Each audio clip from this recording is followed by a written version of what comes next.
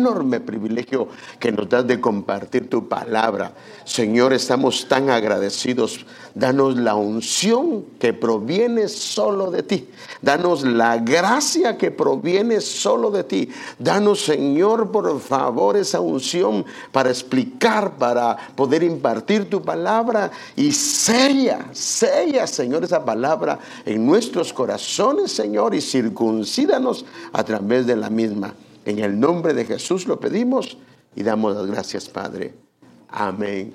Yo no sé si habrá alguno que nos está visitando por primera vez, hermano, que levante su manita ahí. Oh, bienvenido el esposo de nuestra hermana María. Bienvenido sea a la casa del Señor. Amén.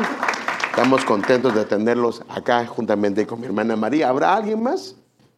También hay hermanos, que el Señor les bendiga. Bienvenidos a la casa del Señor. Y a la familia de nuestro hermano Iván y a su esposa, a sus suegros también bienvenidos. A nuestra hermana Norma también bienvenida, y nos da alegría verla nuevamente. Bueno, como sabe, ¿en qué año estamos? ¿En qué año es este año? El año de la reivindicación.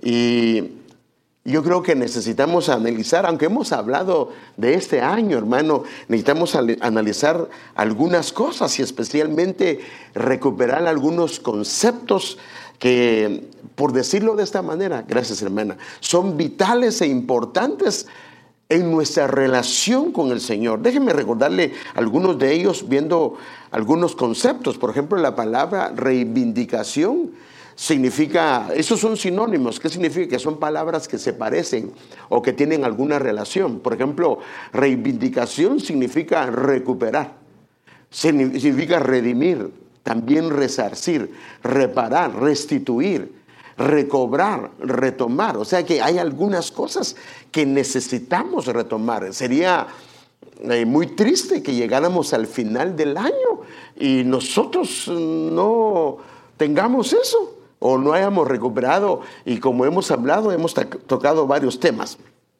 Ahora, donde yo quiero centrarme, hermanos amados, es en nuestra relación con Dios, el retomar nuestra relación con Dios.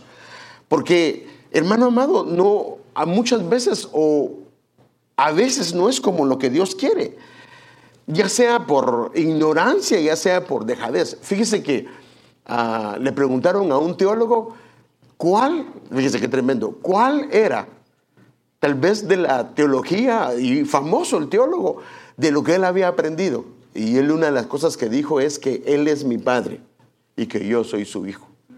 Y aunque eso lo sabemos aquí en la mente, a veces no ha bajado al corazón.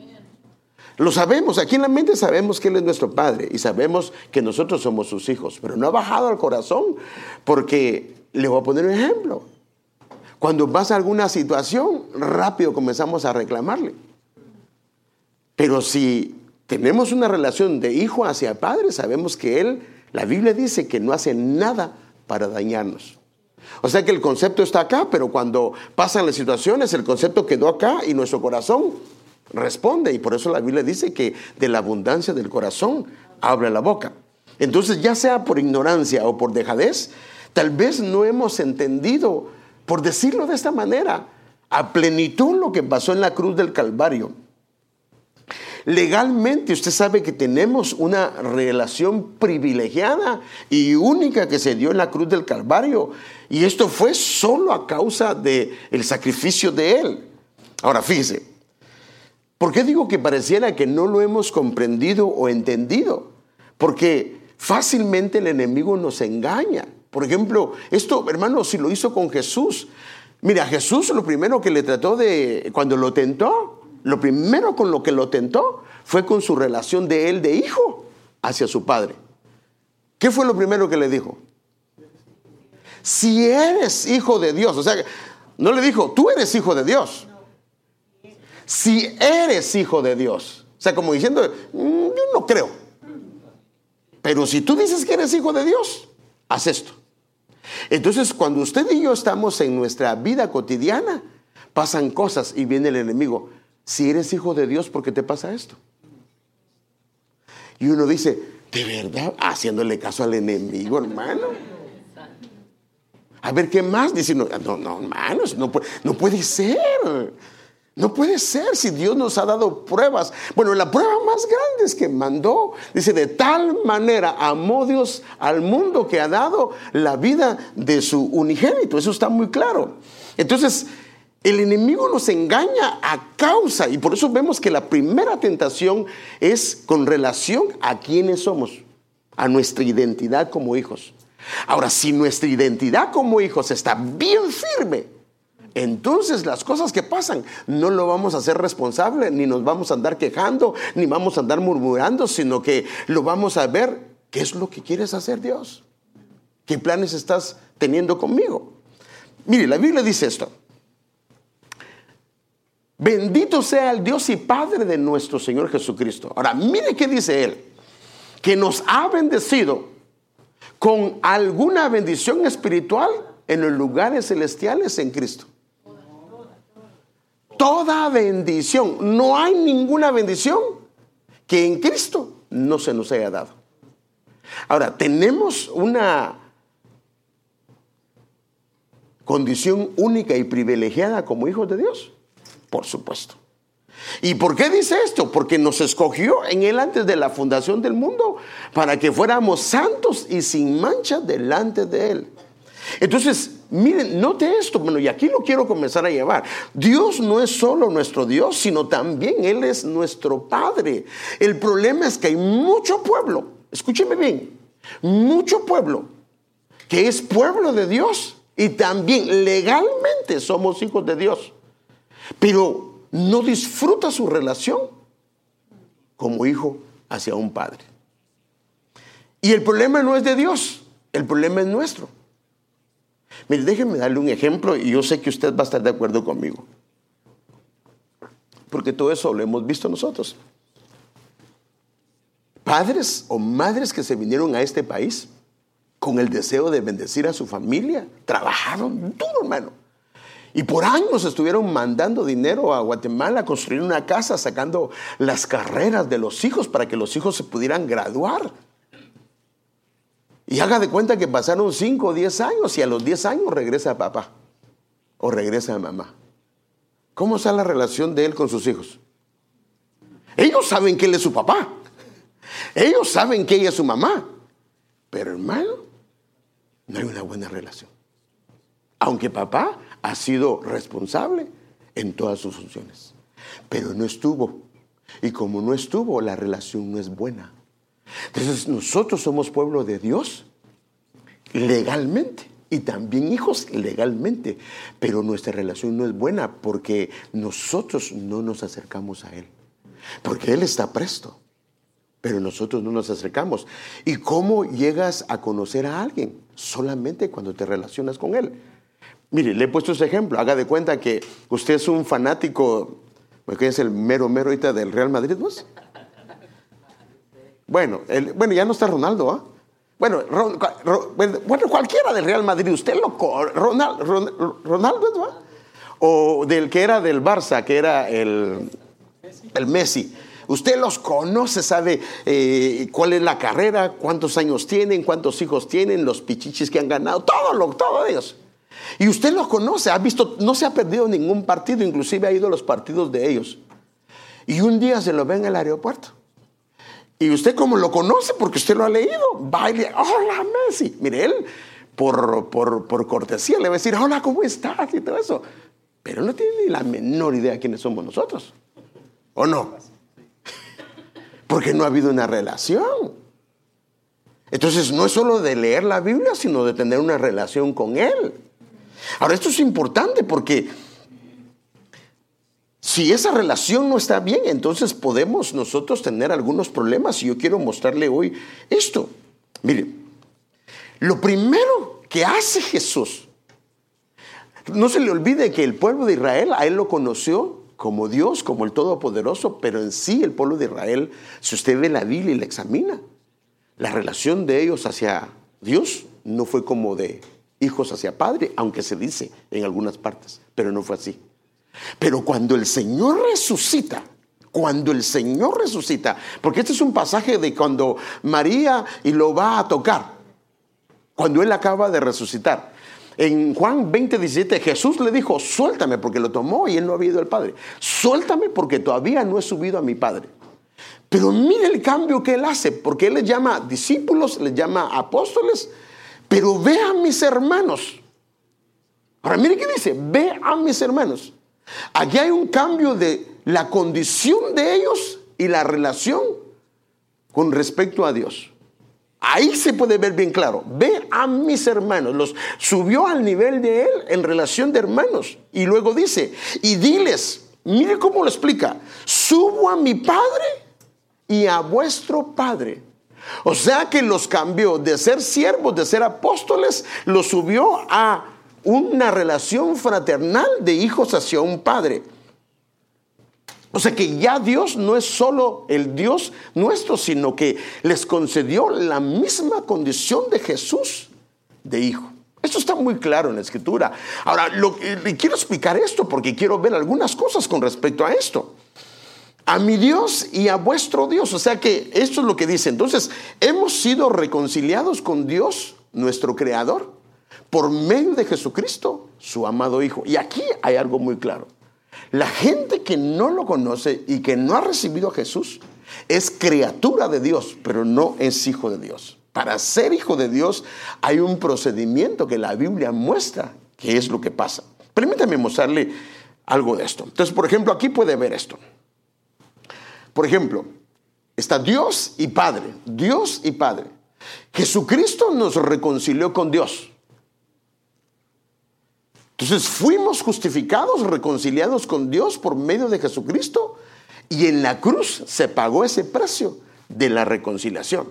Pero al creerle en Él, al recibirlo y creer en Él, somos trasladados de una condición de criaturas, como parte de su creación, a una relación fraternal de hijos hacia un Padre. Y eso está muy claro en la Escritura, son pasajes que nosotros hemos leído. Por ejemplo, Juan capítulo 1, versículo del 11 al 13. A los suyos vino, a otras versiones dice, a los suyos vino, y los suyos no le recibieron. Estamos hablando del pueblo de Israel. Pero a todos los que le recibieron, ahora miren qué dice, a los que le recibieron, a los que creen en su nombre, les dio potestad, o en otras versiones dice, les dio el derecho de llegar a ser, ahora note esto, de llegar a ser hijos de Dios. O sea que se es hijo legalmente, pero disfrutar de esa relación toma tiempo. Ejemplo,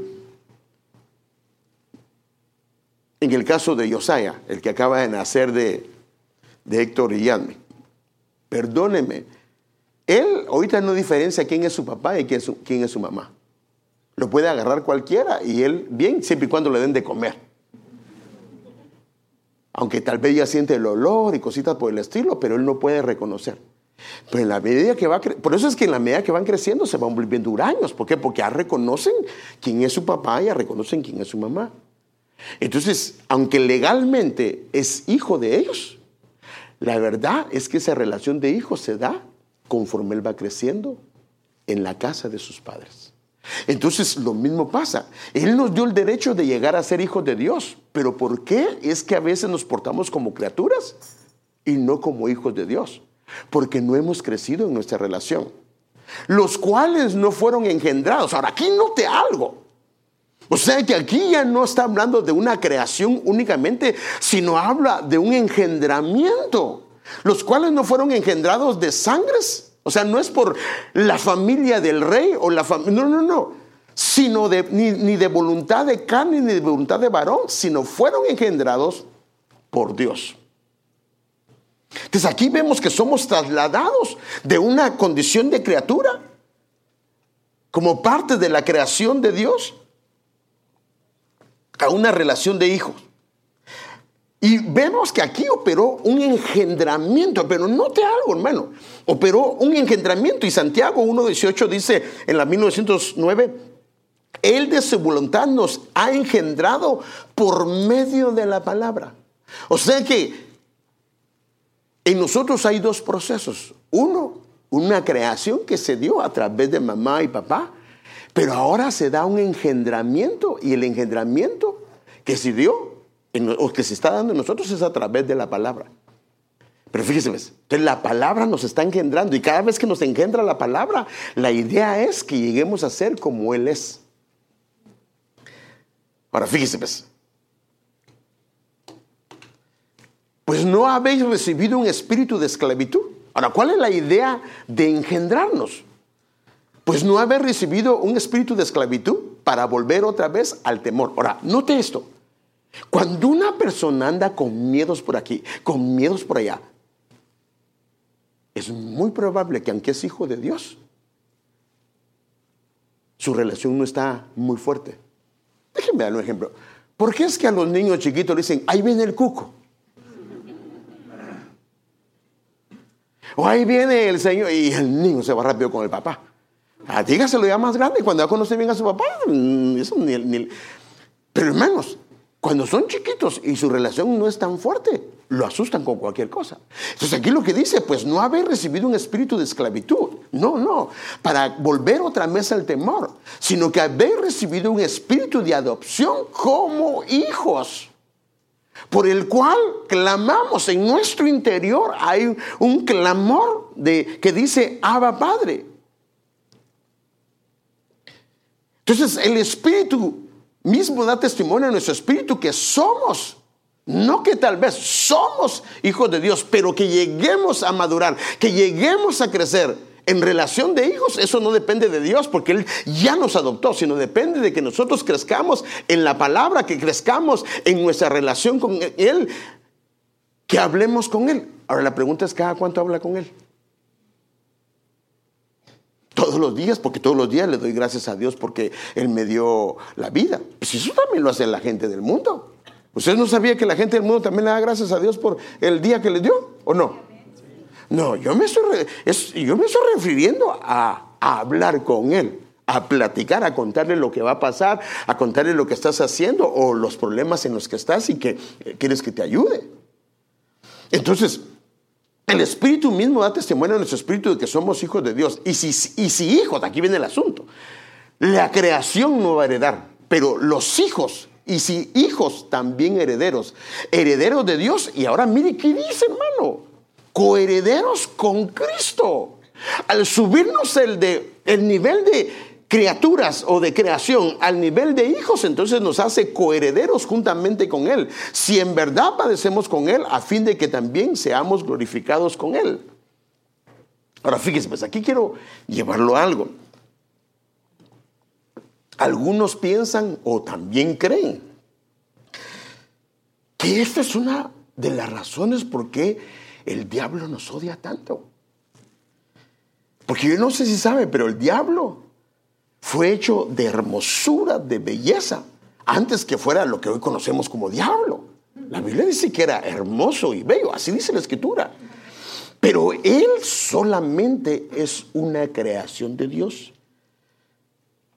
Y algunos creen que ese fue el celo que le tuvo al Señor Jesucristo, porque Él era una creación, mas sin embargo, el Señor fue engendrado y era el unigénito del Padre. Permítame verlo de esta manera. Entonces, Él es el primogénito del Padre. Él fue engendrado. Entonces, porque ¿a cuál de los ángeles? Mire lo que dice. Y esto es importante porque el diablo solo es una creación de Dios. Aunque hermoso y bello, solo una creación. En cambio, el Hijo es el primogénito y fue engendrado. Y dice, porque ¿a cuál de los ángeles? Hebreos 1 del 5 al 6. ¿A cuál de los ángeles, o sea, sus creaciones angelicales, dijo Dios jamás? Jamás dijo, hijo mío eres tú, yo te he engendrado hoy. A ninguno. Y otra vez yo seré padre para él y él será hijo para mí. Y de nuevo cuando trae al primogénito al mundo dice, y adórale todos los ángeles de Dios. Entonces a ningún ángel ni criatura creada se le puede adorar. Por eso es que el Señor dijo, no tendrás dioses ajenos delante de mí.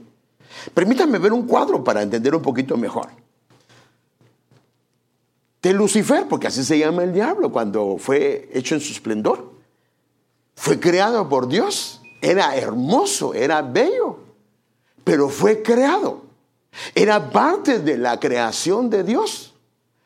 Ahora, note esto, no era hijo.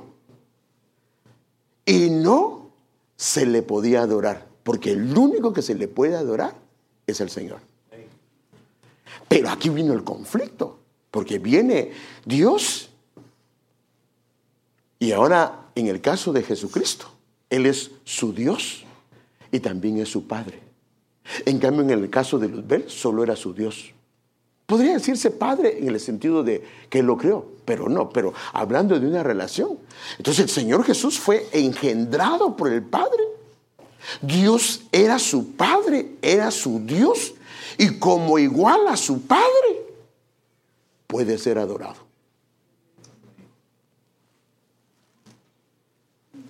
Porque la creación no es para ser adorada. Fíjese que eso es tremendo, hermano. Por eso es que viene Jesús y a nosotros, una raza inferior a los ángeles, porque Él estaba a nivel de ángeles, ahora una raza inferior a los ángeles. El Señor viene, los redime, creen en Él y los traslada de una raza inferior a ser sus hijos, lo que el enemigo no era. Y ahora nosotros somos sus hijos. Tenemos una relación de un hijo hacia un padre. Ahora, aquí está el asunto. Entonces, como no puede hacer nada y cambiar, entonces lo que quiere hacer es que nosotros no crezcamos, porque los que heredan son los que crecen, no los niños. Entonces, lo que quiere hacer el enemigo es que en la iglesia, el pueblo que es hijo de Dios se mantenga siempre como niños. Y entonces, cuando en una iglesia, hermano, tenemos una sala cuna grande, no allá, sino aquí adentro, esto es un problema serio, hermano. Porque el niño se está peleando con la pacha del otro niño. El niño todos se quieren sentar en un lugar y hay todo vacío. Hermano, es un problema. Entonces, ahora, ¿quiénes son los que más se pelean? ¿Quiénes son los que andan con problemas con todos? Los que no han crecido y se han quedado a nivel de niño. Cuando uno viene al Señor está bien, porque uno así es en una etapa de niño, está con su biberón. Pero hermano, eso no puede seguir, tiene que cambiar, porque Dios no hace heredar a los niños. A los que hace heredar son a los que han crecido, a los huíos, a los que han llegado a un nivel de tecnón, hablando en griego, de las palabras que se usan para eso. Ahora fíjese, pues, ¿qué es el problema de no crecer en la relación de hijo? Es que el enemigo lo puede engañar y puede uno comenzar a adorar la creación. Ejemplo, un hijo suyo es un hijo y no lo puede adorar. Pero cuando el hijo, a causa del hijo, usted no viene a la iglesia, usted no quiere servir al Señor, usted no quiere, entonces perdóneme, lo está poniendo en un lugar que no corresponde. ¿Qué es su trabajo? Ahora fíjese, pues, este es el problema que hay. Déjeme ver cómo lo dice este pasaje. Este es el pasaje que algunos creen que es el pasaje que relaciona que Jesús, David tiene un clamor en su corazón, pero algunos creen que era de Aitofel que estaba hablando David, pero algunos creen que es un versículo que se refiere al enemigo, que era un amigo en su tiempo cuando estaba bien del Señor. No me ha ofendido un enemigo, lo cual yo podría tolerar. Tampoco me ha atacado a quien me aborrece, pues de él podría haberme escondido. Has sido tú, que parecía ser mi amigo, mi compañero, mi hermano del alma. Algunos dicen, mi igual. Tú y yo compartíamos dulces secretos y juntos andábamos por la casa de Dios, pero operó la envidia, porque Él era creado y el Señor era primogénito. Entonces, por eso el pecado del hombre consiste en adorar y servir a lo creado, criaturas, antes que el Creador. Mire cómo lo dice este versículo. Cambiaron la verdad de Dios por la mentira. Ahora, mire cómo lo muestra la Biblia, cómo se cambia la verdad por la mentira. ¿Cuándo? Adorando y sirviendo a los seres creados antes que el Creador. Si mi enfoque es más a mi trabajo y mi trabajo se volvió un Dios, perdóneme, es lo que dice aquí. Cambiaron la verdad de Dios por la mentira. Porque ¿qué? Comienzan a adorar y a servir a lo creado y no a Dios, que es el creador. Ahora, el problema de este tipo de conducta, cuando una persona llega a este nivel porque no creció en su relación con Dios, entonces el enemigo lo engañó y cambiaron la verdad por la mentira, adorando, y en vez de, se comienza a enfocar en el trabajo, pero a tal grado que su trabajo se le volvió un Dios. Se volviese a enfocar en los hijos a tal grado que los hijos se volvieron un Dios. Y las cosas que son inclusive legítimas se pueden volver un Dios. Y aquí dice, ¿cómo cambiaron la verdad por la mentira? Adorando y sirviendo a los seres creados, a todo lo creado. O sea que todo lo creado no puede ocupar el lugar de Dios. No puede. Porque si lo ocupa, y me refiero a todo lo creado, todo aquello que Dios te ha dado, si ocupa un lugar que te impide tu relación con Dios, perdóneme que aunque digamos que no tengamos ídolos, eso podría ser un ídolo. Ahora fíjese pues, a causa de permitir esto, allí en Romanos aparecen 3 entregas. No las voy a hablar, pero 3 entregas. Y son bien tremendas. Y aquí es donde entra el homosexualismo, donde entran muchas cosas bien feas, hermano. Por tanto, Dios los entregó a pasiones vergonzosas, a causa que terminaron adorando y sirviendo al Creador antes de servirle y adorar a su Creador. Padre Santo, está duro esto, va.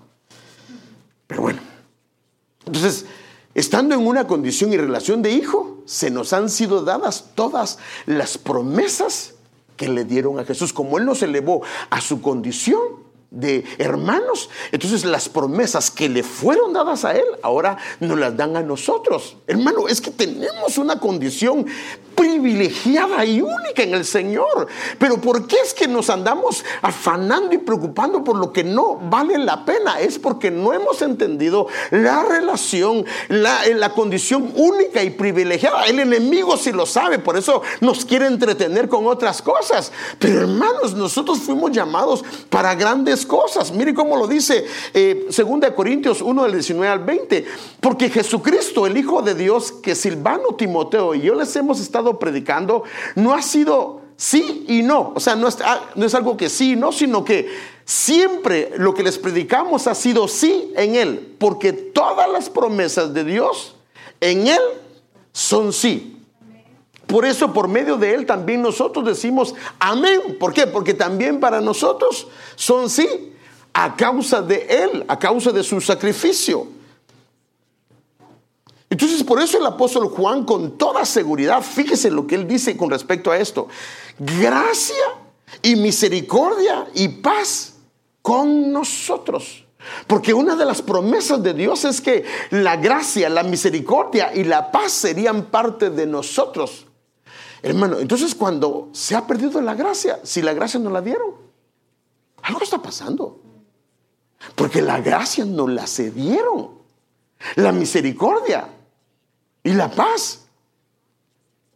Hermano, yo tengo mucho tiempo de no tener paz en mi corazón. El enemigo te robó. Acuérdense que el enemigo viene para robar, matar y destruir. A veces no puede robar.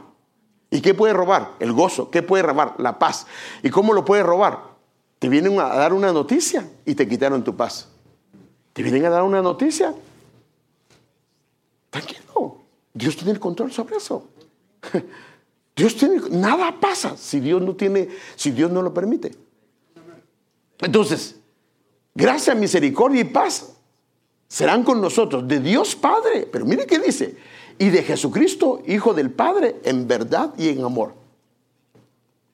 Pero donde yo creo que el Señor quiere que nos enfoquemos, y es ahí donde quiero llevar el tema, es en la misericordia.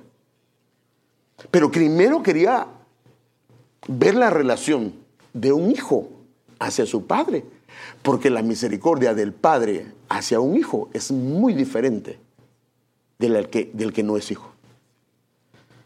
Claro, esto es a causa del Señor Jesús, y por eso es que el tema que yo quisiera tratar con ustedes hoy es este. Ese pensamiento venía muy fuerte a mi corazón esta mañana. Dios, un Padre de misericordias. Dios, un Padre de misericordias. Entonces, ¿por qué es que empecé con nuestra relación con Dios como pueblo? Porque El pueblo experimenta la misericordia de Dios de una manera muy diferente, como las experimenta un hijo.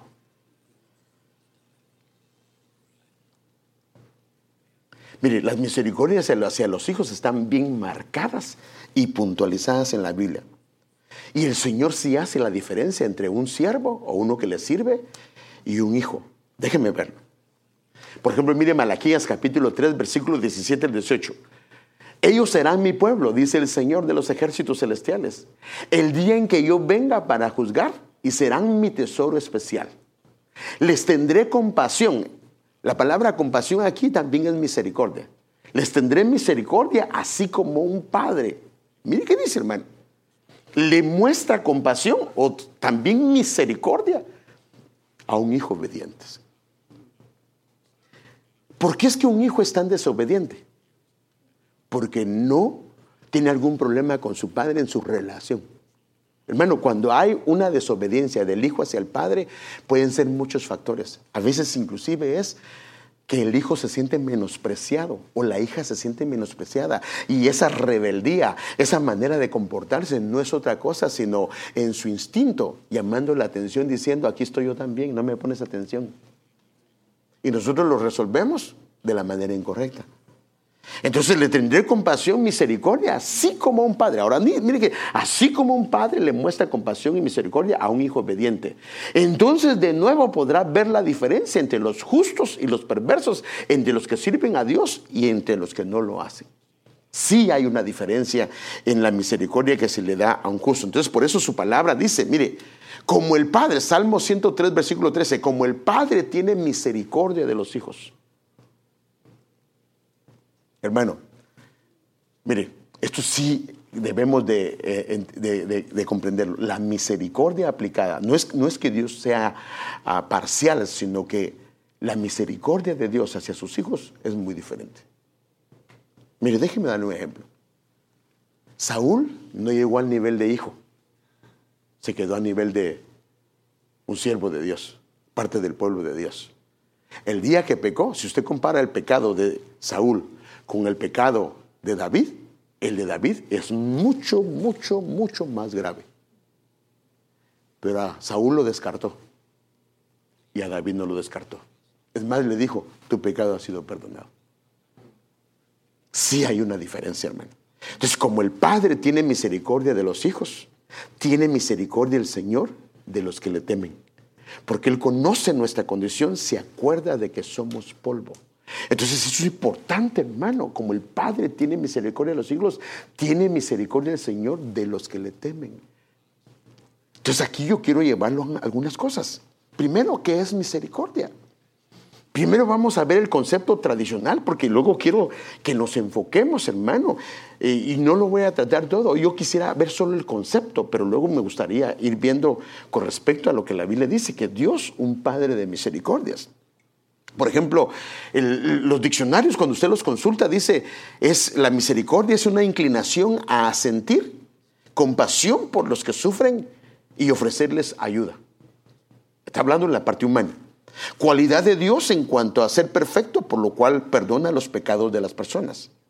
Pero a mí me interesa, le mostré esto para que vea lo que dice el diccionario, pero mire lo que dice, en este caso en los diccionarios bíblicos, indica la trama de los sentimientos. Ahora, mire cómo dice, la trama de los sentimientos profundos que marcan las relaciones entre dos personas. Aquí ya no solamente es, porque alguien podría extender misericordia sin sentir absolutamente nada, solamente le dio tal vez tristeza o lástima a su condición.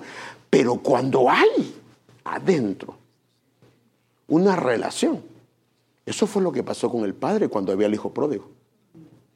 La Biblia dice que el padre fue movido a misericordia, sus sentimientos se consternaron, hermano, y fue movido a cortarle la distancia a su hijo. Entonces aquí lo que dice es que indica la trama de los sentimientos profundos que marcan las relaciones entre dos personas unidas por un vínculo auténtico y constante. En este caso, hablando del hijo hacia el padre, una relación de hijo hacia padre. La misericordia no es únicamente un asunto de obligación, sino también una actitud de gracia de parte del que tiene poder, en este caso de Él como Dios o como Padre. Cuando se dice que Dios es grande en misericordia, se señala la diferencia que existe entre Dios, su pueblo, comparado con los reyes terrenales en su actitud a sus súbditos. Entonces, déjenme ver un versículo que es de hecho ahí donde vamos a hablar. Pero no hoy, sino que hoy solo quiero usarlo como una base de dónde salió el tema, para que veamos cómo el Señor lo hace. Bendito sea el Dios y Padre de nuestro Señor Jesucristo. Y aquí dice, Padre de misericordias. Entonces, por eso el tema yo le puse el Dios, un Padre de misericordias. Bendito sea el Dios y Padre de nuestro Señor Jesucristo, Padre de misericordias y Dios de toda consolación. Entonces sabemos que el Señor tenía dos naturalezas. Y note que aquí habla de Jesucristo, está juntando los dos. Ahora, la palabra, el Señor tenía dos naturalezas, una que era divina y una que era humana. Cuando habla de Cristo, la palabra Cristo es el ungido del Señor. Es, por decirlo así, su naturaleza divina, porque Él era el ungido del Señor.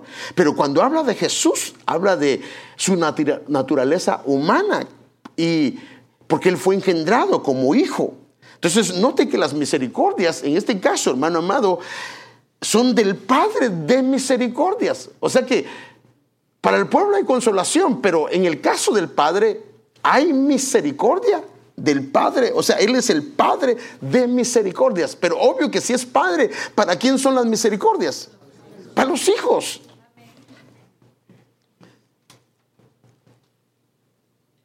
Déjeme ver una historia que es muy gráfica, pero que yo creo que la mayoría de nosotros conocemos. Usted sabe que cuando Dios le dio la orden a David, fíjese, de construir un templo, usted sabe que Dios no le permitió a David a causa de ¿qué? ¿Se recuerda? ¿Ah? Porque había derramado mucha sangre y dijo, no lo vas a hacer tú. Pero por eso que has sentido de edificar mi casa, tu hijo, Salomón, él me va a construir la casa. Entonces, cuando él le manda a decir esto, le dice esto con relación a su hijo. Y ahora, Salomón era una figura del Señor Jesucristo. Por eso es que a Jesús le decían Jesús, hijo de David. Por esto. Según Samuel 7, 14 al 15, en la Reina Valera contemporánea. Yo seré un padre para él, le dice Dios a David a través del profeta. Yo seré un padre para él. Y él será un hijo. Está hablando de Salomón, pero como es algo profético, la profecía tiene dos enfoques, el enfoque inmediato y el enfoque futuro. Está hablando de Salomón y está hablando del Señor Jesús. Yo seré un padre para él y él me será un hijo. Si se porta mal, lo corregiré como corrige todo padre a sus hijos. Y mire, es increíble todo lo que, hermano. ¿Cuántas mujeres llegó a tener Salomón? Bueno, esposas, 300. Y concubinas, 700. ¿Cómo le hizo ese cuate? A ver, va, porque si dice, mire, hermano, si dice que los chinos, hermano, cuando ponen guerra, dice que ponen una casa con 2 mujeres. Y él tenía 1000. A ver cómo es la cosa, pero bueno, lo que le quiero decir yo es de que, fíjese, mire, cuando él le habla a él, mire que le dice, él terminó haciéndole dioses a sus esposas. Terminó apartándose de Dios, pero Dios nunca lo desechó. Nunca lo apartó. A Saúl una le permitió, a él le dejó muchas. Dice, si se porta mal, lo corregiré. ¿Por qué? Porque, hermano, al hijo no se le echa. Al hijo se le corrige. A no ser que se le puede echar, pero se le corrige. Pero a uno que no sea hijo, lo manda a volar. Pero a los hijos no. Entonces dice, si se porta mal, lo corregiré como corrige todo padre a sus hijos. Pero jamás, mire qué dice, hermano. Mire lo que dice, pero jamás le negaré. Otras versiones dicen, le apartaré o le retiraré mi misericordia. Jamás. Por eso el tema se llama Dios, un Padre de misericordias. Como se la negué a Saúl. Y mire qué dice, como se la negué a Saúl, a quien quité de su presencia. O sea, ¿le negó? ¿Qué le negó? Su misericordia. Entonces yo me hago la pregunta, ¿por qué se la negó? Porque no era hijo. Hermano, por eso es que nosotros no podemos estarnos portando solo como pueblo. Tenemos que comportarnos como hijos de Dios. Y nuestra relación de hijo hacia padre tiene que crecer. Porque si no crece, el problema es que no vamos a experimentar las misericordias de un padre. Y eso tiene mucho que ver. Entonces aquí está hablando del Señor Jesucristo. Por eso cuando la Biblia habla de las misericordias en relación a David, acuérdense lo que dice ahí: jamás le negaré, le apartaré, le retiraré mi misericordia. Entonces cuando habla de las misericordias hechas a David, mire lo que dice la Biblia. Isaías 55:3, la versión 1960: inclinad vuestro oído y venid a mí, oíd y vivirá vuestra alma, y haré con vosotros pacto eterno. Ahora mire qué dice. Las misericordias es algo que no es forzado, pero como se las prometió a David, le dice las misericordias firmes. Y la palabra firmes, cuando la va a investigar, es fiel, genuinas, duraderas, permanentes a David. O sea que le está diciendo Dios: yo haré un pacto con vosotros, pero con las misericordias que son firmes, que no tienen, nunca la apartaré. Y el apóstol Pedro, hablando de esto, es el mismo pasaje, solo que lo está traduciendo de la Septuaginta. Dice: y en cuanto a que le resucitó de entre los muertos para nunca más volver a corrupción, Dios ha hablado de esta manera: os daré las santas y fieles misericordias prometidas a David. Fíjese que yo creo que por eso es mi apreciación al Señor Jesús. Si usted lee los evangelios, a él le decían: Jesús, hijo de David. ¿Qué más le decían? Ten misericordia, las misericordias que fueron firmes para ti, que son muchas, por favor tenlas para mí. Impártemelas, dalas. Para mí qué tremendo, hermano. Entonces sí tiene que ver las misericordias sobre un hijo. Esto es importante. Usted déjeme ver un pasaje que fíjese que yo lo he leído muchas veces, pero esta mañana que estaba pensando en este pasaje comprendí algunas cosas. A Moisés le pide al Señor que le muestre su gloria. Uno pensaría, y sí le mostró de esa manera, pero uno pensaría, le muestra su gloria y le muestra los cielos y el esplendor y no sé. Pero cuando Moisés le pide que le muestre su gloria, mire qué es lo que le muestra. Éxodo 33, de 18 al 19. Entonces Moisés dijo: te ruego que me muestres tu gloria. Y él, o sea, Dios respondió: haré pasar toda mi bondad delante de ti. Ahora, mire qué dice: no parte de mi bondad, toda mi bondad delante de ti. La Reina Valera contemporánea dice: voy a hacer que todo mi bien pase delante de ti. Pero ¿en qué consiste el bien y la bondad de Dios? Y proclamaré, en tres cosas por lo menos veo yo aquí, y proclamaré el nombre del Señor delante de ti. Entonces cuando nosotros estamos proclamando el nombre del Señor, o se está proclamando el nombre del Señor, hermano, ese es el bien, porque nos están marcando, hermano amado, con el alefato hebreo. Pero mire que dice: y tendré misericordia del que tendré misericordia.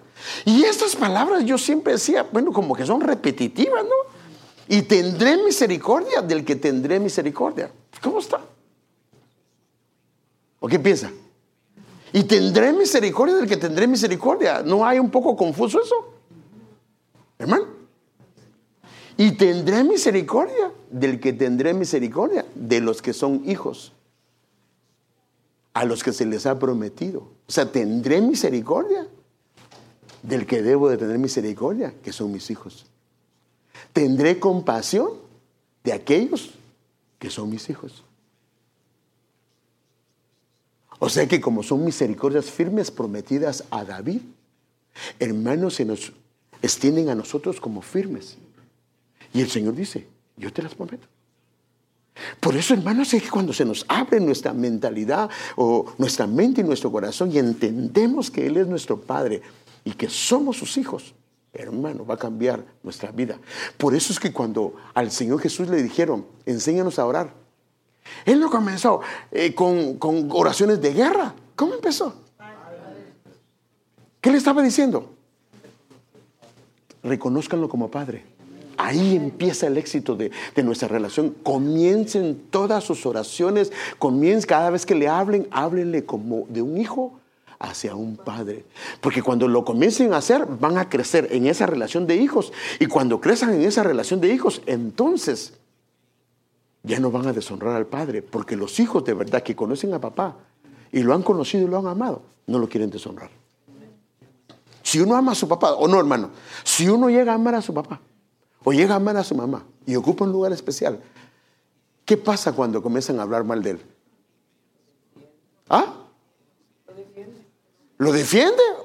¿O se ve que le cae mal? Ahora, ahí me doy cuenta yo quiénes son mis hijos también espirituales. Porque el otro hermano me dice, usted es mi padre espiritual. Y le están contando muchas cosas bien feas de mí. Y se queda callado y más bien más pregunta.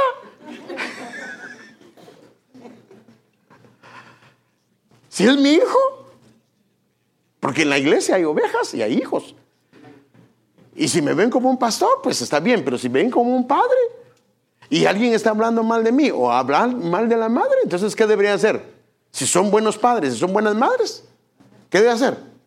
Perdóneme, eso no puedes decir. Stop. Take it easy. No puedes hablar. Porque no puedes hablar. Pero es que vos no lo conoces. Yo sí lo conozco. Porque yo soy su hijo y yo me he relacionado con él o me he relacionado con ella. Para mí, hermano, qué tremendo esto. Y por eso es que, pero es lo mismo con nosotros. Cuando comenzamos a hablar del Padre, es porque somos pueblo, pero no tenemos una relación de hijo, aunque legalmente somos hijos. Pero no hemos crecido, porque los que se quejan son los niños, ¿o no? Son los niños los que se quejan. El padre, el hijo mayor ha entendido, hermano amado, y está dispuesto inclusive a dar su vida. Por eso es que es importante el crecimiento de un hijo, hermano. No se puede quedar como niño. Tiene que crecer. ¿Para qué? Para que lo vayan a hacer heredar. Porque si no crecemos, no se nos va a hacer heredar. Y si no crecemos, hermano amado, las situaciones siempre las vamos a andar malinterpretando, hermano. Hermano, nos guste o no, hermano amado, pasan situaciones en la vida. Y cuando no tienes una relación de un hijo hacia un padre, entonces comienzas a ser responsable a todo mundo, a quejarte y todo eso. Lo que pasó con el pueblo de Israel en el desierto, ellos se vivían quejando por todo, porque si eran el pueblo de Dios, Dios les dio pan, fue responsable, les dio bebida, fue responsable, pero ellos se quedaron en la relación únicamente de pueblo, no en la relación de hijos. Porque el hijo que crece cambia su perspectiva de cómo ve a su padre. ¿Tendré misericordia? Del que tendré misericordia, del que se les ha dado. Miren, hermano, lo tremendo de esto es que el experimentar las misericordias de Dios es contemplar su gloria. Experimentar la compasión de Dios es experimentar su gloria. Pero ¿cómo experimentas la compasión? Hermano, si cuando el papá se ha acercado o mamá se ha acercado o alguien que te aprecia con algún dolor, hermano, qué sabroso es sentir ese apoyo. Mire, yo ahorita estaba recordándome. Le cuento todo esto porque yo he pasado por todo eso. Mire, yo recuerdo, a mí las vigilias, esas sí no me gustaban, hermano. Es que, mire, cada vez que había vigilia, pero el problema es que yo era líder de la iglesia. Entonces, antes no es como ahora, que ahora las vigilias son cada cierto tiempo. Y usted va a la vigilia y al otro día, si no le toca trabajar, se queda a dormir hasta las 11. Allá lo que decían es, si usted se va a dormir, de nada sirvió que vigilar. Hermano, de verdad, así era. No, de verdad, sí. Los que ya llevan algún tiempo saben eso. Ahora uno se puede ir a dormir. Nadie le dice nada, ni el pastor, porque el pastor también se va a dormir. Pero así era antes, hermano. Entonces, a mí, la verdad, no me gustaba. Porque no eran vigilias de salir a la medianoche. Y no como ahora que hay varios breaks para comer y todo eso. No, allá era la hora donde uno comía hasta las 4 o 5 de la mañana. Bueno, pero sin ir muy lejos. Entonces, y cabal, como que el enemigo sabía que no me gustaban. Cada vez que venía a vigilia yo estaba sufre en mi casa, hermano. para irme a la vigilia. Me daban ganas de reportarme enfermo, pero no podía. Pero recuerdo un día que dije, voy a ir. Ese día tuve muchos problemas, hermano, en el trabajo y una cantidad de cosas que me pasaron. Y ese día sí quería ir a la iglesia. Porque tenía mi listota, hermano, mi listota, para decírselo a la Señora, si aquí tengo tiempo para hablar con Él. Y entonces cuando fue el tiempo de oración, entonces yo me senté y comencé a mencionar, hermano, comencé con la primera y creo que iba por la segunda. Y rápido me vino el pensamiento, para quejarte si vienes, ¿verdad? Dije, Padre, si es cierto. Y entonces quito mis peticiones, hermano, y lo comienzo a adorar. Hermano, mire, yo jamás había tenido una experiencia como eso. Yo literalmente sentí que el Señor bajó y me tomó de los brazos y me tenía abrazado. Hermano, yo estaba como un niño tendido, moqueante, porque ahí sí no le da vergüenza, no moqueante. Sentí lo que era la compasión y la misericordia.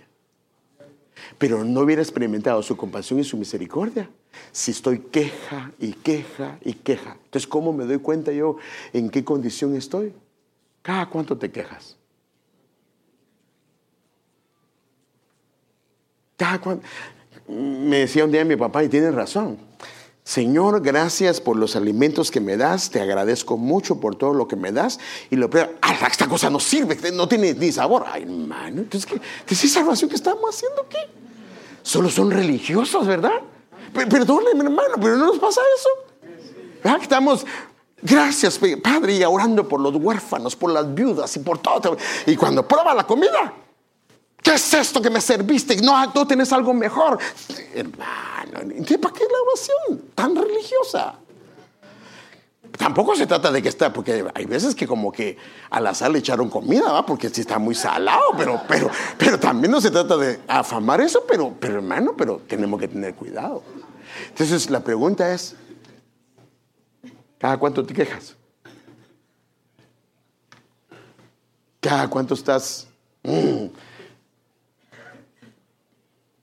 ¿Cada cuánto? ¿Cuándo fue la última vez?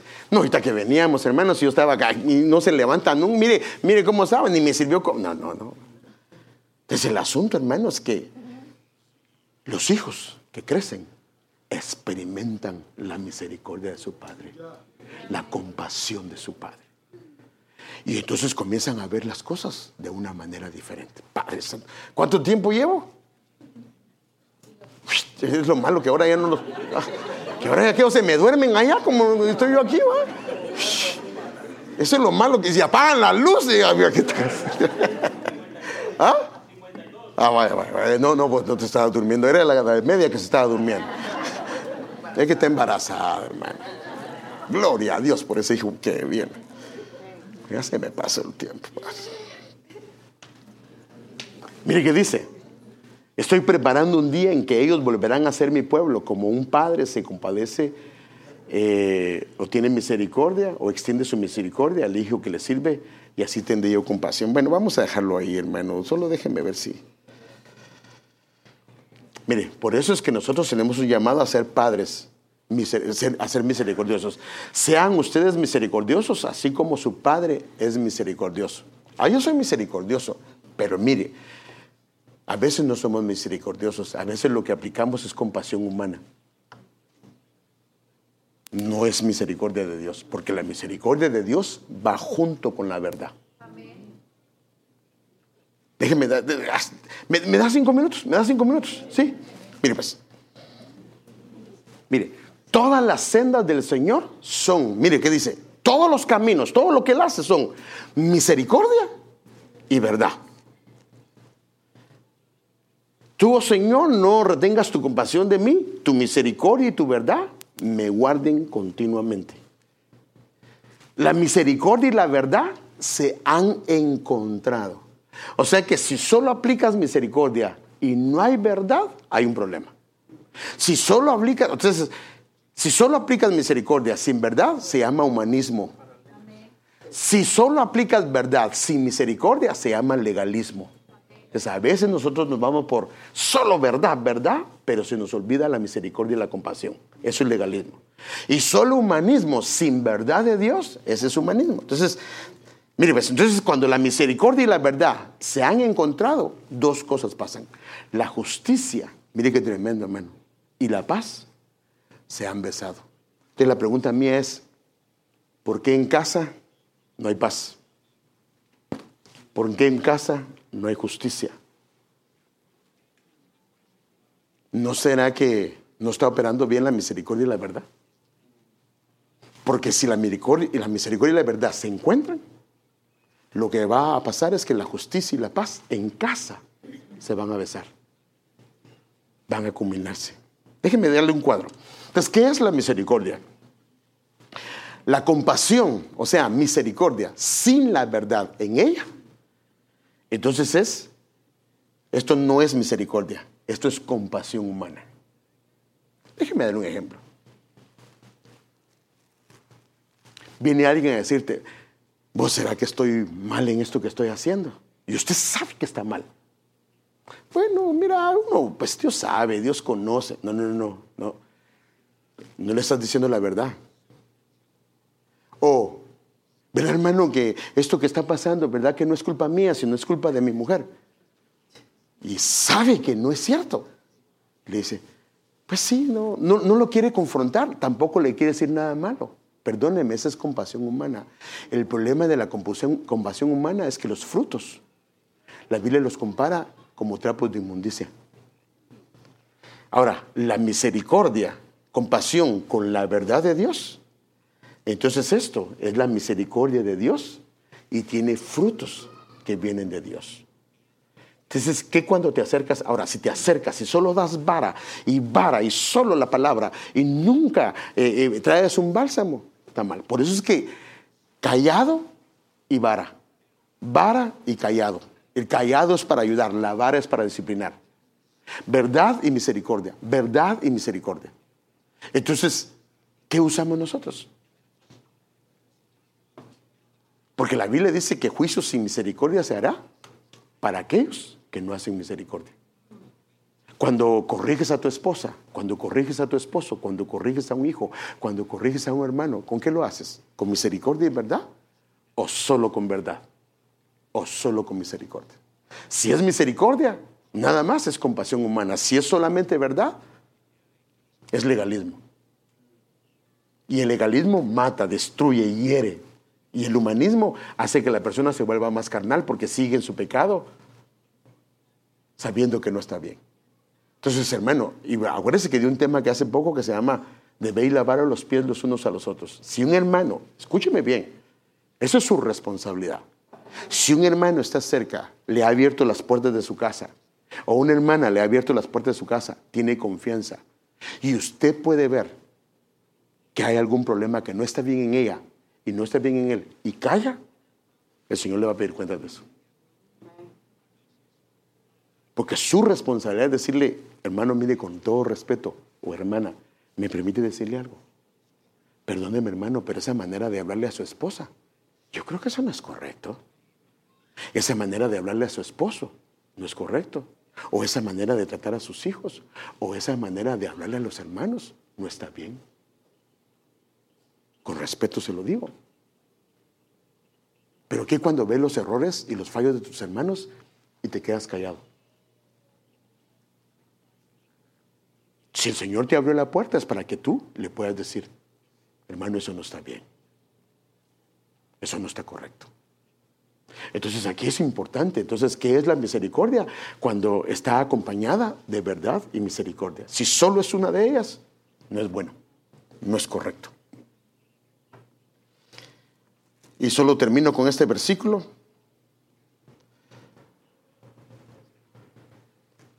Ciertamente, mire que dice, ¿se recuerda que cuando Moisés le dijo al Señor, muéstrame tu bondad, muéstrame tu gloria? Él le dijo, te voy a mostrar mi bien. Y mire cómo lo dice el salmista, ciertamente el bien, o sea, la bondad de Dios y la misericordia me escoltarán todos los días de mi vida. Hay un canto que dice, ¿Cómo es que dice? Tu misericordia es mejor, no es mejor, ¿cómo es que dice? Tu misericordia es mejor que la vida. Porque, hermano, tener la misericordia de Dios operando en nosotros y sintiendo a su compasión, eso es hermoso. Y aquí lo que dice, ciertamente el bien, la bondad de Dios y la misericordia de Dios me escoltarán todos los días de mi vida. Y si esa está operando, y en la casa de Jehová moraré por largos días. Cuando está operando la misericordia y el bien del Señor, en la casa de mi Señor voy a morar. Pasen, por favor. Yo quisiera cantar un canto, hermoso ese canto. Yo no sé si se recuerda, hay un canto de Fernand Monroy hace muchos años. Se llama Padre de Misericordias.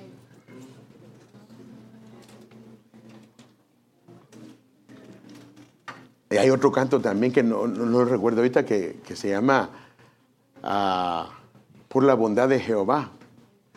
También, que ese canto es hermoso también.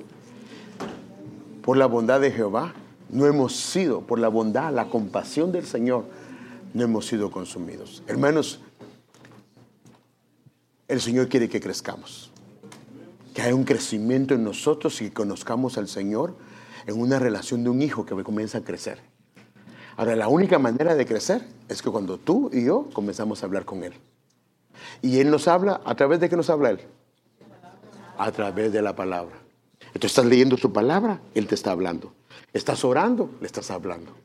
Y en tu corazón se comienza a dar una relación tan fuerte, hermano, que te pueden decir lo que sea, que te va a pasar. No. Si yo tengo un padre responsable, alguien que cuida de mí, alguien que está pendiente de mí. Ay, hermano, una confianza tan grande en Él. La confianza viene después de una relación. Y, hermanos, ¿se recuerda cuál es el versículo que es el centro de la Escritura? ¿Cuál es el versículo que es el centro? O sea, si partes la Biblia a la mitad, hay un versículo que es el centro de la Escritura. 118:8. ¿Me lo pueden leer? Salmo 118:8. Mejor es confiar en el Señor que confiar en el hombre. Pero léanlo, por favor, si lo tienen ahí.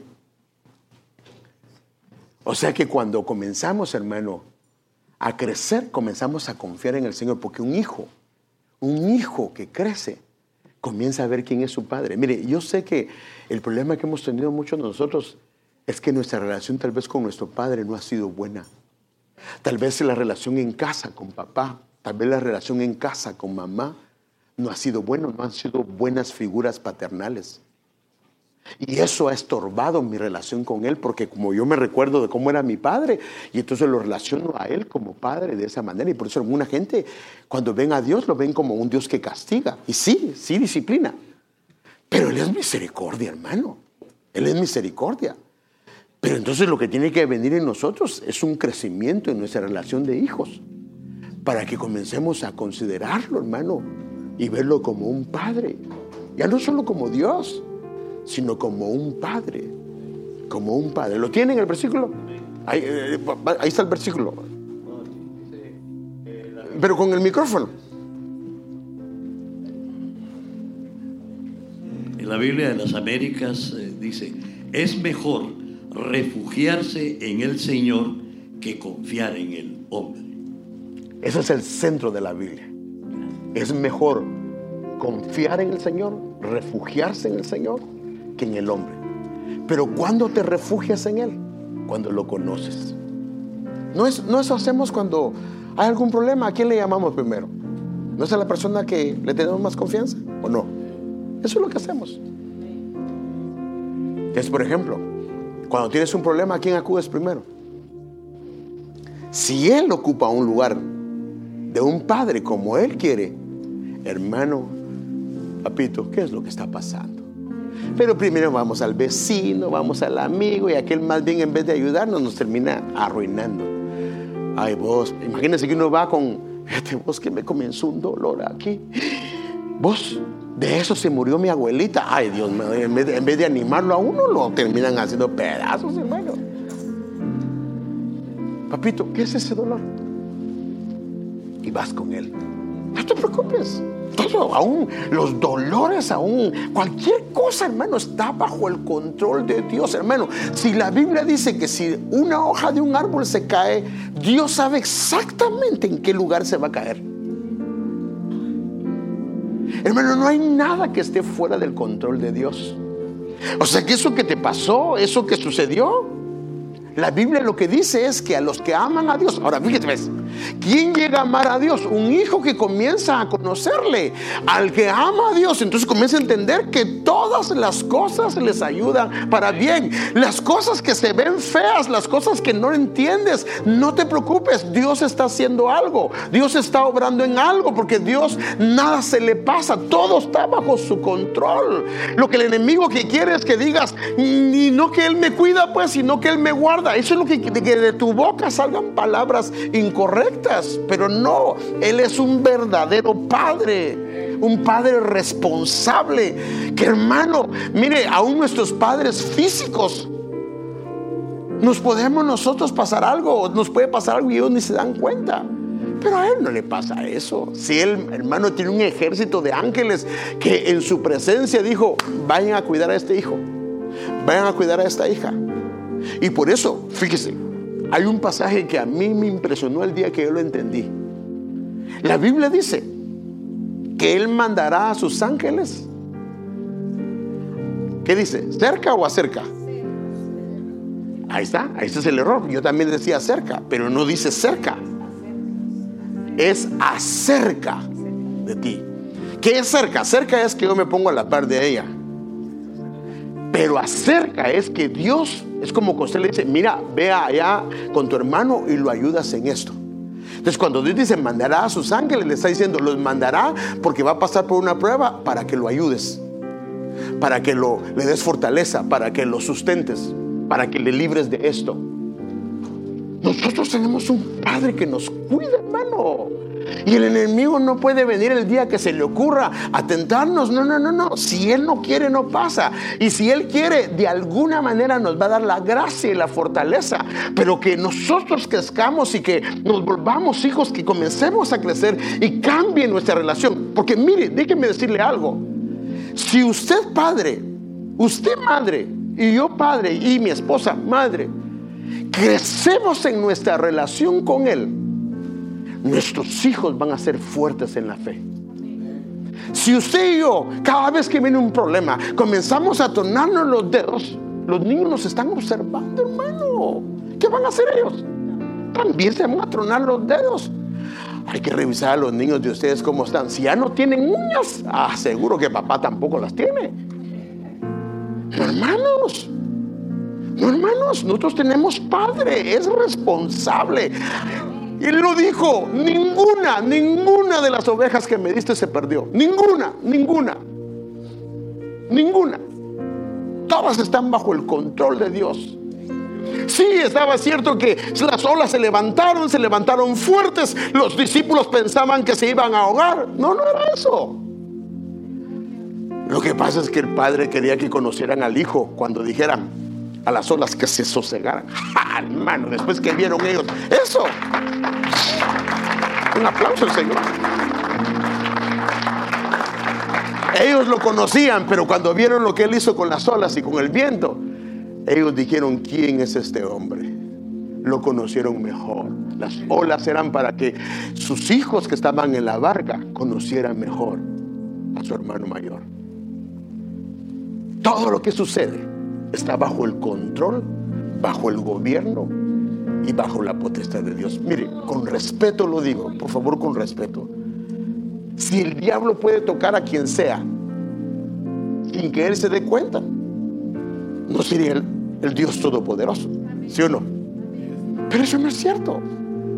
A nadie, ni a los pequeños, a nadie puede tocar si Él no da luz verde, si no autoriza. Y nunca nos dejará ser tentados más de lo que podemos resistir. Lo que tenemos que crecer en nuestra relación de hijos, de hijas hacia nuestro Padre. Y cambiamos nuestra manera de orar. Cada vez que vas a orar, ¿por qué vas a orar?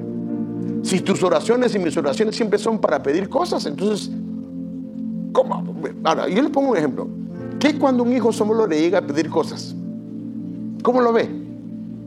Hermano, ¿cómo lo ve? Como interesado, pero le agrada, ¿verdad que no? Pero qué bonito es cuando su hijo se acerca, su hija se acerca y le dice: ¿cómo estás, papi? ¿Cómo te fue este día? Cuéntame. Y comienza a hablar con, ay, hermano. Después le pide y le suelta todo lo que quiera.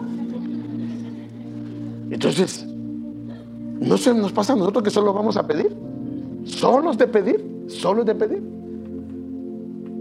Pero Dios quiere que cambiemos, hermano, que empecemos una relación de hijos, de hijas hacia padres. Yo quisiera hablar sobre esto y seguir tratando sobre esto, pero para esto necesito que este pensamiento de hijos baje de aquí hacia nuestro corazón. Entonces, fíjate, si baja de aquí hacia nuestro corazón, entonces ahora lo que hablamos va a salir de un hijo. Lo que hacemos va a salir de un hijo. La manera de caminar va a salir de un hijo. Y entonces nuestro caminar se va a parecer al caminar de él. Y a él es el que le dijeron: ese es mi hijo amado, en el cual hallo complacencia. Así se oyó la voz. Entonces el que cree en él debe de andar como él anduvo, porque fue el único que agradó al Padre. Por eso es el único que nos llevó a una relación de hijos hacia nuestro Padre. Amén, hermanos. Amado Padre, perdónanos, Señor, si nos hemos comportado, Señor, como niños. Nos hemos quejado, no hemos tenido una actitud correcta. Perdónanos, por favor, perdónanos, porque no es culpa tuya que no crezcamos, sino ha sido nuestra responsabilidad de hijos. Que no nos hemos acercado, que no hemos acudido a ti, que, Señor, llevamos tiempo sin hablar contigo, y cuando nos hemos acercado ha sido solo para pedirte. Pero, Señor, ayúdanos a cambiar nuestras motivaciones.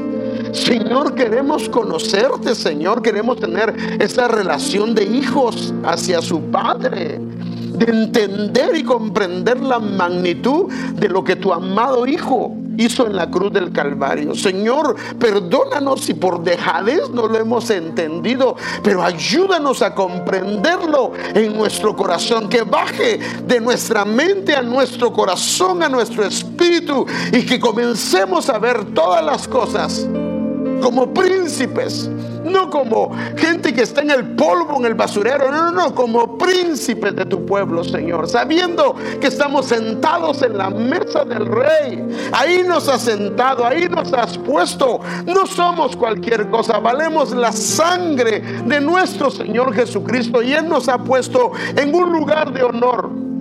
Señor, ayúdanos a comprenderlo y a ver nuestra vida, el rol de nuestra vida, Señor, las cosas que hacemos, por lo que hacemos, ver nuestra casa, nuestra familia, nuestro trabajo, todo lo que hacemos, Señor, como un hijo, Señor, como una hija, Señor, y que cambie nuestra relación. Y perdónanos, Señor, porque te hemos fallado al no entender esto, Señor, y al quedarnos, Señor, como un pueblo siendo hijos engendrados por tu palabra.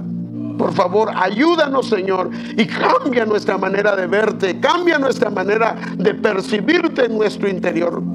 Y, Señor, perdónanos si no lo hemos hecho de esta manera y solo te hemos visto como Dios, pero no te hemos visto como Padre. Perdónanos, por favor, y ayúdanos a cambiar en nuestro corazón. Y Padre de misericordia, Aleluya, digámosle al Señor. muéstrate hoy a mí. Que el Señor se muestre en nuestras vidas. Padre Santo, quiero contemplar. Aleluya, aleluya. Y adorar.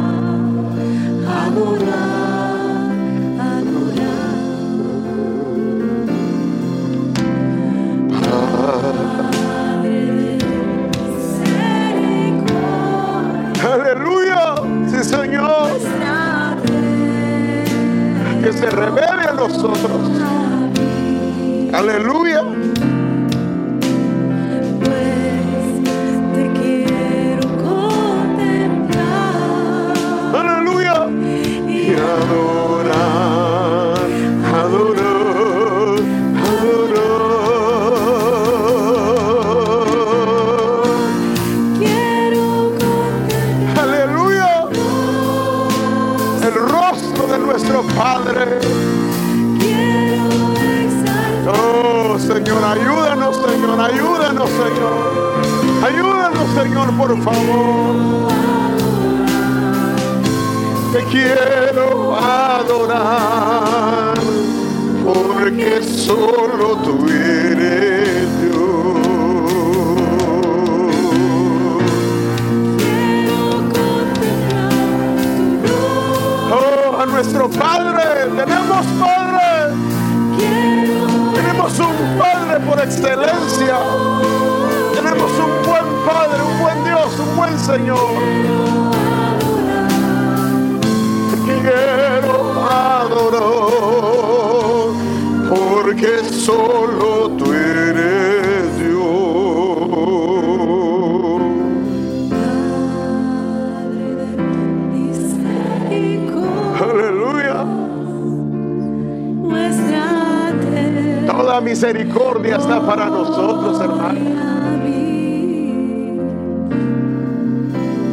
pues te quiero Contemplarlo en esa magnitud, en esa magnitud de un hijo hacia un padre.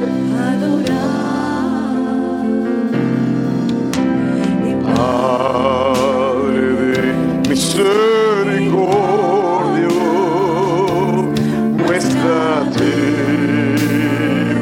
hoy a mí, pues te quiero contemplar y adoro, adoro, adoro.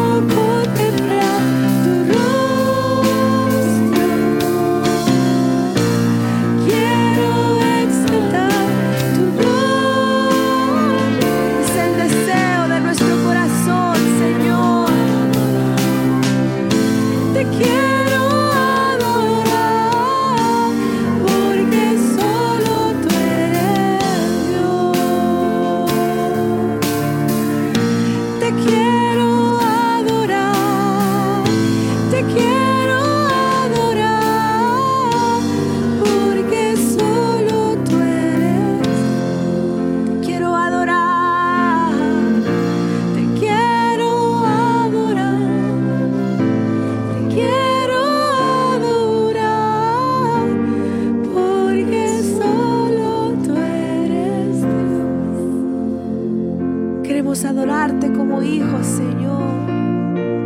Sella esa palabra en nuestro corazón, Padre.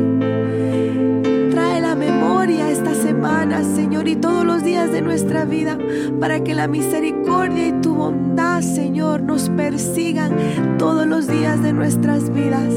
Gracias por esa palabra. Gracias por tu presencia en esta hermosa mañana, Señor, y en esta tarde. Padre, te agradecemos por todo lo que has hecho el día de hoy. En el nombre de Jesús. Amén y amén.